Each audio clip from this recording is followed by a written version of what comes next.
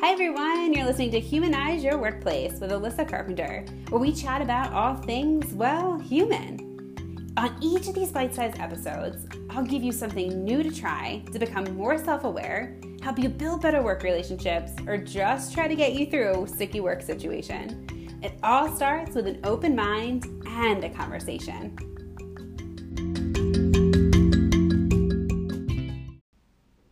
Thank you for tuning in to this week's episode of Humanize Your Workplace.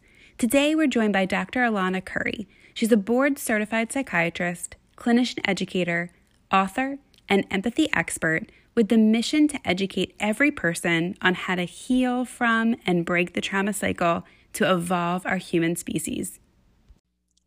Thank you so much for joining us today. I would love to Thank you. Thank you for having me. Of course. And I would love to kick things off. If you wouldn't mind just sharing a little bit about yourself and your career and what have gotten you to the place that you're at right now. Sure. So my name is Dr. Alana. I go by Dr. Alana Trauma Psychiatrist, and I've been practicing medicine for about 12 years, 12, 13 years. And I actually I had my entire career at the VA, and I was drawn to doing trauma work. I really enjoyed in medical school and residency working with veterans. And my father is a Vietnam veteran. I have, many military people in my family. So that was my way of giving service. And I was a PTSD specialist. And in that role, I started off on the outpatient side, taking care of people with depression, anxiety, PTSD, related addictions, behavioral addictions, substance addictions. They all, have a tendency to go together with trauma.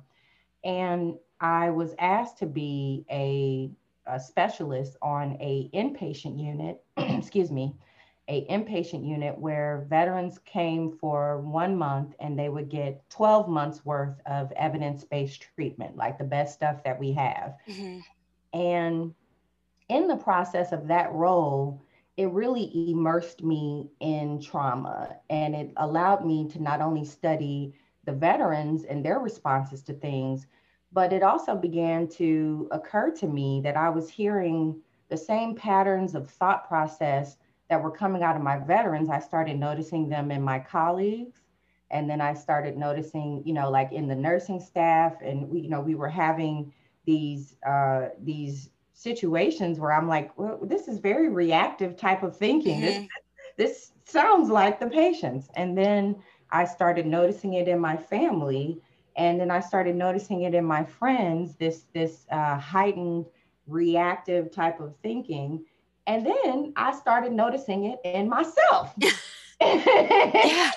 And I said, wait a minute now. I understand that I have been taught to think of trauma as something that has this bar that the person has to get over. It has to be sufficiently traumatic based Mm-hmm. on the DSM-5, which is like the psychiatry diagnostic Bible. Basically, these are the conditions that we're taught to identify. And it began to occur to me that we're not applying some of the new science that we've discovered over the last 10 or 15 years that really shows that trauma is a brain-based condition, but it's a programming of, in particular, 6 primitive brain systems that cause them to be on the lookout for more trauma. Therefore, you're interpreting your now through the lens of those past traumas. And that in itself was a significant discovery, because then it became, okay, this is a predictable pattern that is affecting predictable brain systems that all of us have, and there's something you can do about it. So that really was inspiring to me to go on this journey to educate people about trauma, so that each person could work on just do your own self work and identifying how your past traumas are affecting your now. Oh, thank you so much for sharing that, Dr. Alana. It's interesting that my brother's a veteran, and it's interesting that you mentioned seeing kind of the evolution of them and PTSD, and then realizing that some of these things, these signs or symptoms, were coming from everyday life. And, sometimes when I talk to people, or when you say the word trauma, we automatically think about potentially PTSD or veterans or something maybe we deem traumatic in our childhood. But Mhm. can you almost define to us what trauma is and how it can even present it really in ourselves, and we can see it in others? Sure. So I define trauma as experiences that we have that are internally painful and that cause us to think differently about the way that think differently about ourselves, about the world, about other people. So that's a little bit different from what you might find in other texts, but let me explain why I say that. Trauma is defined by the individual who's experiencing it. And I think that's a huge Hmm. difference between us saying that there's some bar about how you are supposed to react or feel in the moment of the trauma. Because, for example, with a lot of veterans, they may experience something traumatic, but because of their training, because they're desensitized to some of the crazier Right. experiences that they may not register it as traumatic, but it still may plant the seed for their brain to throw that experience back in their face or recreate it biologically when their brain picks up on something in the environment that indicates that that trauma may be happening again. So, for example, natural disasters are the greatest source of psychological trauma in our world right now because they can affect so many people. A hurricane, a tornado, an earthquake affects Mhm. so many people at the same time. In Houston, Hurricane Harvey came through, and I remember for the weeks we were dealing with the aftermath of the actual hurricane. But then the first time that it was going to rain or storm after the hurricane had passed, I got so many calls from people about how anxious they felt and how paranoid they felt, and they were having Mhm. panic attacks because the weather was turning back to something that reminded their brain about what they had just gone through and gave a exaggerated response. So that can be applied to so many things. Trauma is not just natural disasters. It can be having a car accident. It can be being fired from a job or losing out on a role or performing poorly on a test. It can be a relationship trauma. Many of us have relationship traumas and other past things that cause us to look at things differently. It can even be I'm expressing my emotions to my parents, or I'm telling my significant other how I feel about something, and they invalidate me. They tell me that I shouldn't feel that way, or that my reality is not what I experienced. And all of those things cause invisible psychological wounds that add up to affecting the way that we think about ourselves and about other people in our world. And thank you for clarifying and saying that it's really, I don't want to say up to the individual, but you and I might experience the same thing or have an event that was very similar, but our brains and we might process it really differently. So it's important to understand that while you might not have had a traumatic experience because of X, Y, and Z, it doesn't mean that somebody else doesn't have a traumatic experience. Exactly. And what, unfortunately, the way human beings are designed, if you think about how we're designed biologically, we're all calculating. Our brain is like a computer. It's like our CPU, and it's calculating data and information and drawing constant conclusions that we treat as if those conclusions are fact. Like I believe my version of reality, but no one's version of reality is 100% accurate. Hmm. It's all based on the subjective labels that we've been taught to put on our interpretation of what's happening. And then the parts of your brain, for example, your amygdala, right? That's the part of your brain that creates your emotional responses, your feelings inside of you. it transmits those signals to the rest of your body. And that's how you feel things. So we say things like, I'll give you an example of a car accident. You might have a car accident and it might have been scary, but you may not have issues when the first few times you get back in the car, you might feel a little more anxious, but Mhm. that biological response may usually might fade. But there may be someone else who has a very similar accident that then struggles to drive and begins to change their patterns because or their behavior because they're afraid of having that same experience again, or having panic attacks when they try to get on the road. That person would be developing the after effects or symptoms of psychological trauma. But of course, how often do people get educated about, you may have this experience, you may have this Right. feeling after having had something like that? And it's interesting thinking about even how it manifests itself. So I might have a panic attack, something else might happen to you with, maybe a different experience. Are there other signs or symptoms that we're rethinking about a traumatic experience or we're going through a traumatic experience that we can be aware of? Well, the first thing to understand is that there is no such thing as not having trauma. So Mhm. every human being on earth, 7 billion plus human beings on earth, have experienced trauma and are experiencing trauma right now. Yep. Like, for example, COVID, has remarkably changed the way all of us have to move around. And we have a real invisible threat that we have to learn to manage. And so the question is not whether you've had trauma. The question for me is, what are your traumas and how many have you had? And how are those things piling up to affect your brain's programming and how it responds to whatever you're presented with?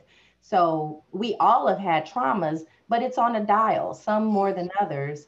And people who have especially experienced a lot of childhood trauma, adolescent trauma, young adult trauma, those things play a role in adding up more and more and more to impact the emotional response, the biological Mhm. responsiveness of the person in question, if that makes sense. No, it does. And you can't just box it in. It's going to manifest itself, or things are going to show up whenever they do. It can be Yeah. at home and it can be at work. And I'm just curious, thinking about organizations and leadership, are there things or programs that you've seen that have worked that leaders can do to really provide their employees to ensure that they're getting the support that they need? I think one thing that we have to do is to, number one, address the stigma of trauma, because when there, first of all, there's no shame in having something that everyone has, right? Mhm. So that the first thing that we can get out of is when we say to people, how are you doing emotionally, or how are you doing today? What's most people's knee jerk reaction? We say, how are you doing? It's "Oh, always good. Fine. I'm Right? good, fine." We're conditioned to give superficial responses because, first of all, the other person probably doesn't really want to know the answer. If they Right. did, they'd be like, "Oh my Lord," people are struggling. So I think in the workplace, it's important for leadership to understand that we cannot just forge on as usual. That is the first thing. We have this tendency to use EAP, like employee assistance programs, but only when people are struggling, only when there's Mhm. something going on. But we need to, just like how some workplaces provide gyms and memberships and other ways to take care of people's physical health, we need to take care of people's emotional health, because everyone has emotions all the time. Mhm. Everyone has an amygdala.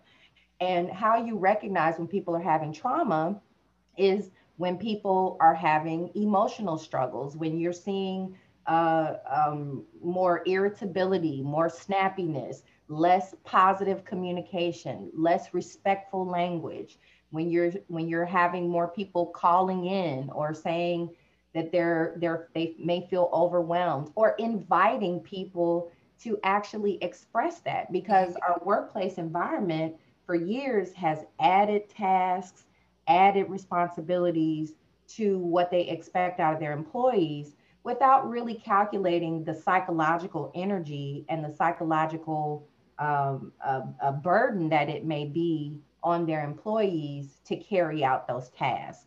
So it's one of those things where when you see someone struggling, you're usually just looking for behavior changes that would indicate that they just may need more support, and we can validate that, whatever's happening in their life, it may be sick friends or family, it may be their own fears for coronavirus, it may be trying to virtual school their kids and still keep up with the same workplace expectations.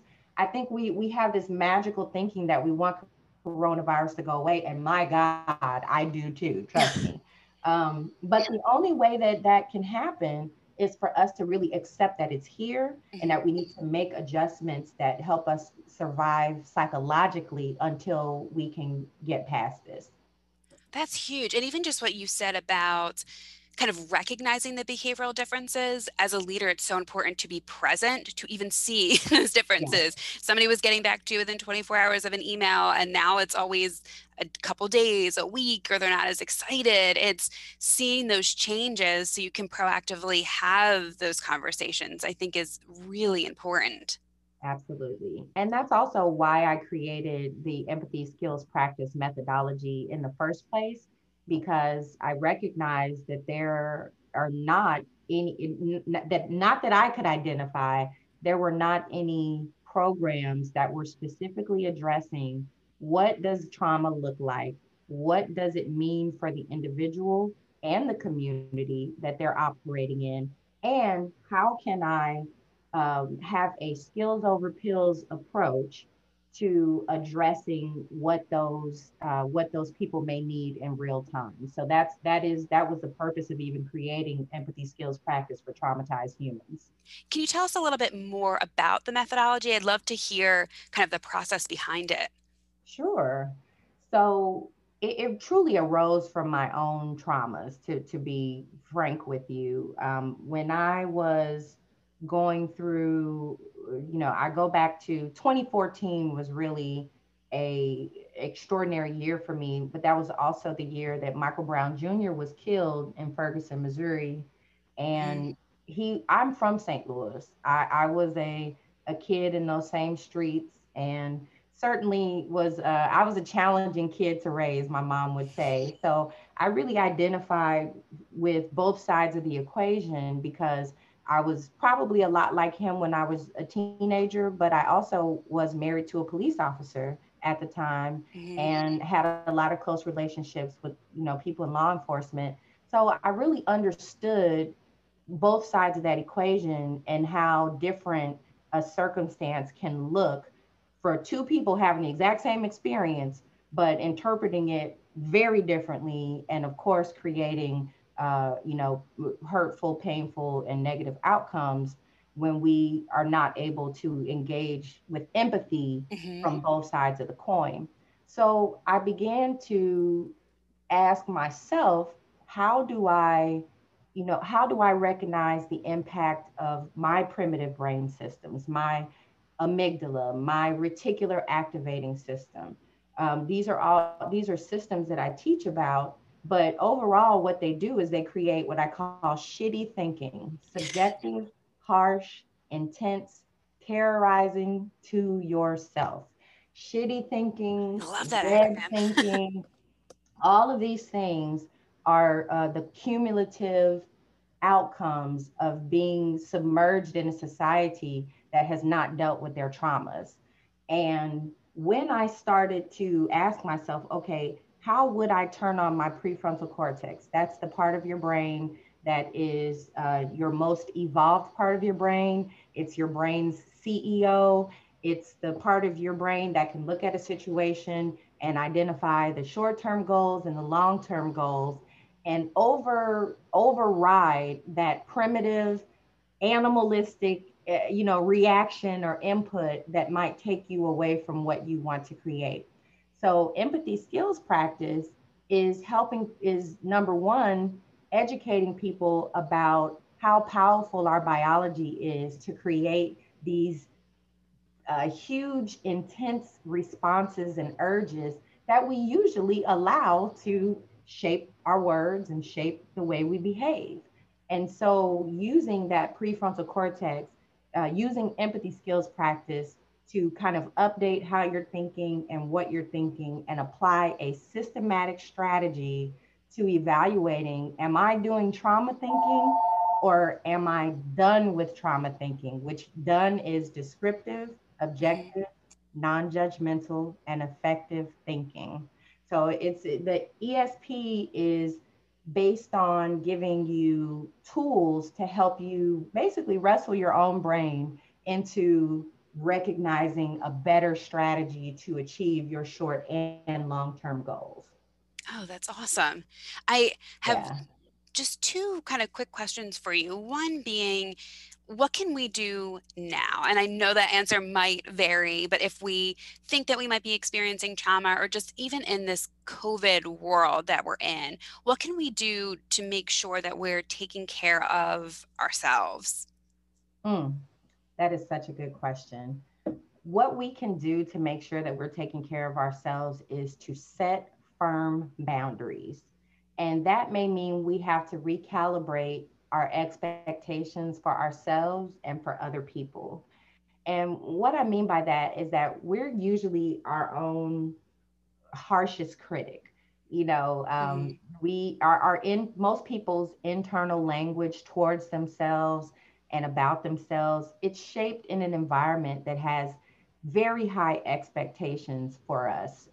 We expect ourselves to do so much in one day, and technology has added to that. Right Yep. now, we have our cars go faster, our computers go faster. We're in a constant, email chains, constant meetings. But that really already before the pandemic hit, we were starting to see so much of an uptick of mental health problems because we have unrealistic expectations for ourselves that have been shaped by an environment that's placed manufactured unrealistic expectations Right. on our workers, right?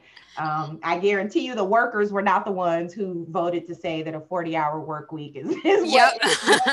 be the expectations, right?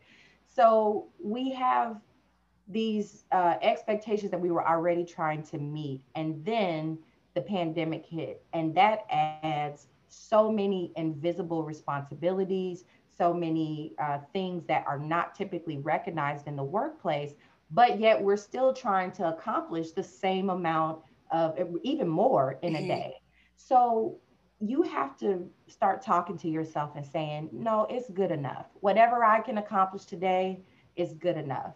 And if I didn't, make my house perfectly clean, if my kids didn't quite do as well as I wanted them to, if I'm not quite as quick and turning around this task, or it might be I have to say no to this task force. I'm not able to accept this role on this committee right now because I really need to protect my mental health to get through this pandemic, because that's the most important Mhm. thing. The rest of it, a lot of people are like, but I need to be in upper management in 5 years. Well, if it takes 7 years, then but for these 2 years that we're in this pandemic, you took a pause from that goal, or not even a pause, but you just slowed down or Mhm. recalibrated your expectations so that you can be mentally healthy and not have a meltdown, because then you still won't Yep. get to that goal. I think I needed that pep talk today, and I know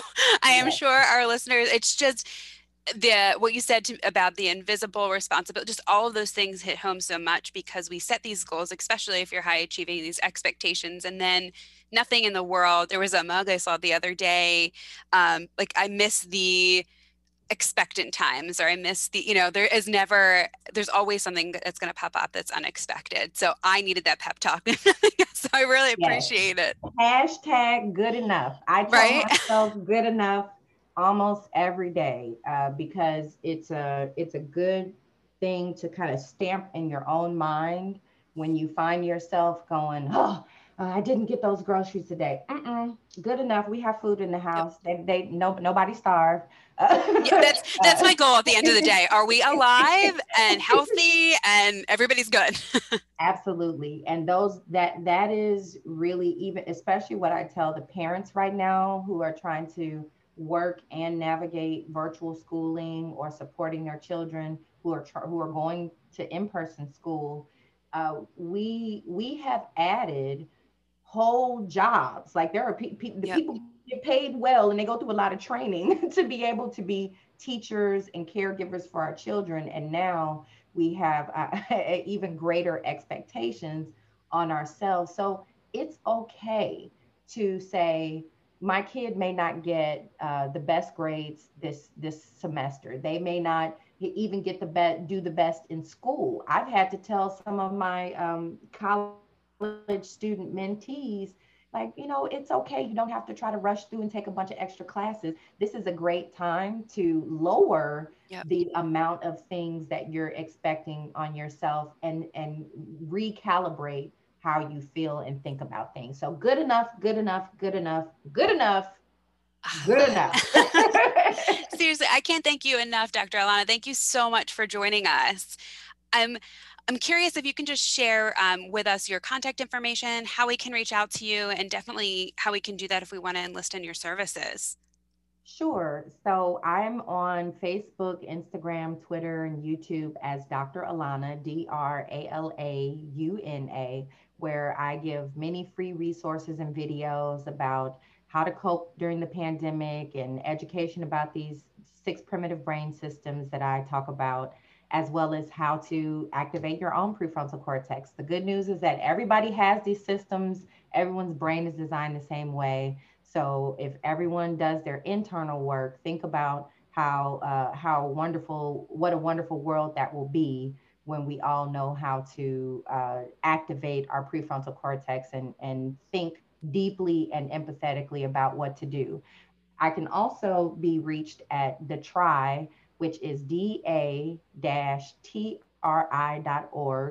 And that is my online academy. I do not provide any clinical services because I understand that there are so many people that just need to be educated about what is going on with their own body and brain. And so I focus on creating the TRI, which is a nonprofit organization and an online academy where they can access my best materials, my best courses, and really be able to dive into what is happening in their lives, as well as we have a once a month skills coaching course for all members of the TRI, where they get feedback from me about how they're applying their skills.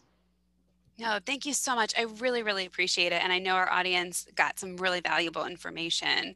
And to our audience, if you have any questions that you want to be addressed in a future episode, you can reach out to me on LinkedIn at Alyssa Carpenter. Until next time.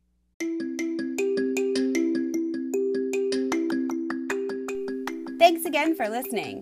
But did you know that you can leave me a voice message to answer any questions on an upcoming episode? Just go into the show notes and the link will be there at the bottom for you to send me that message. Have a great day.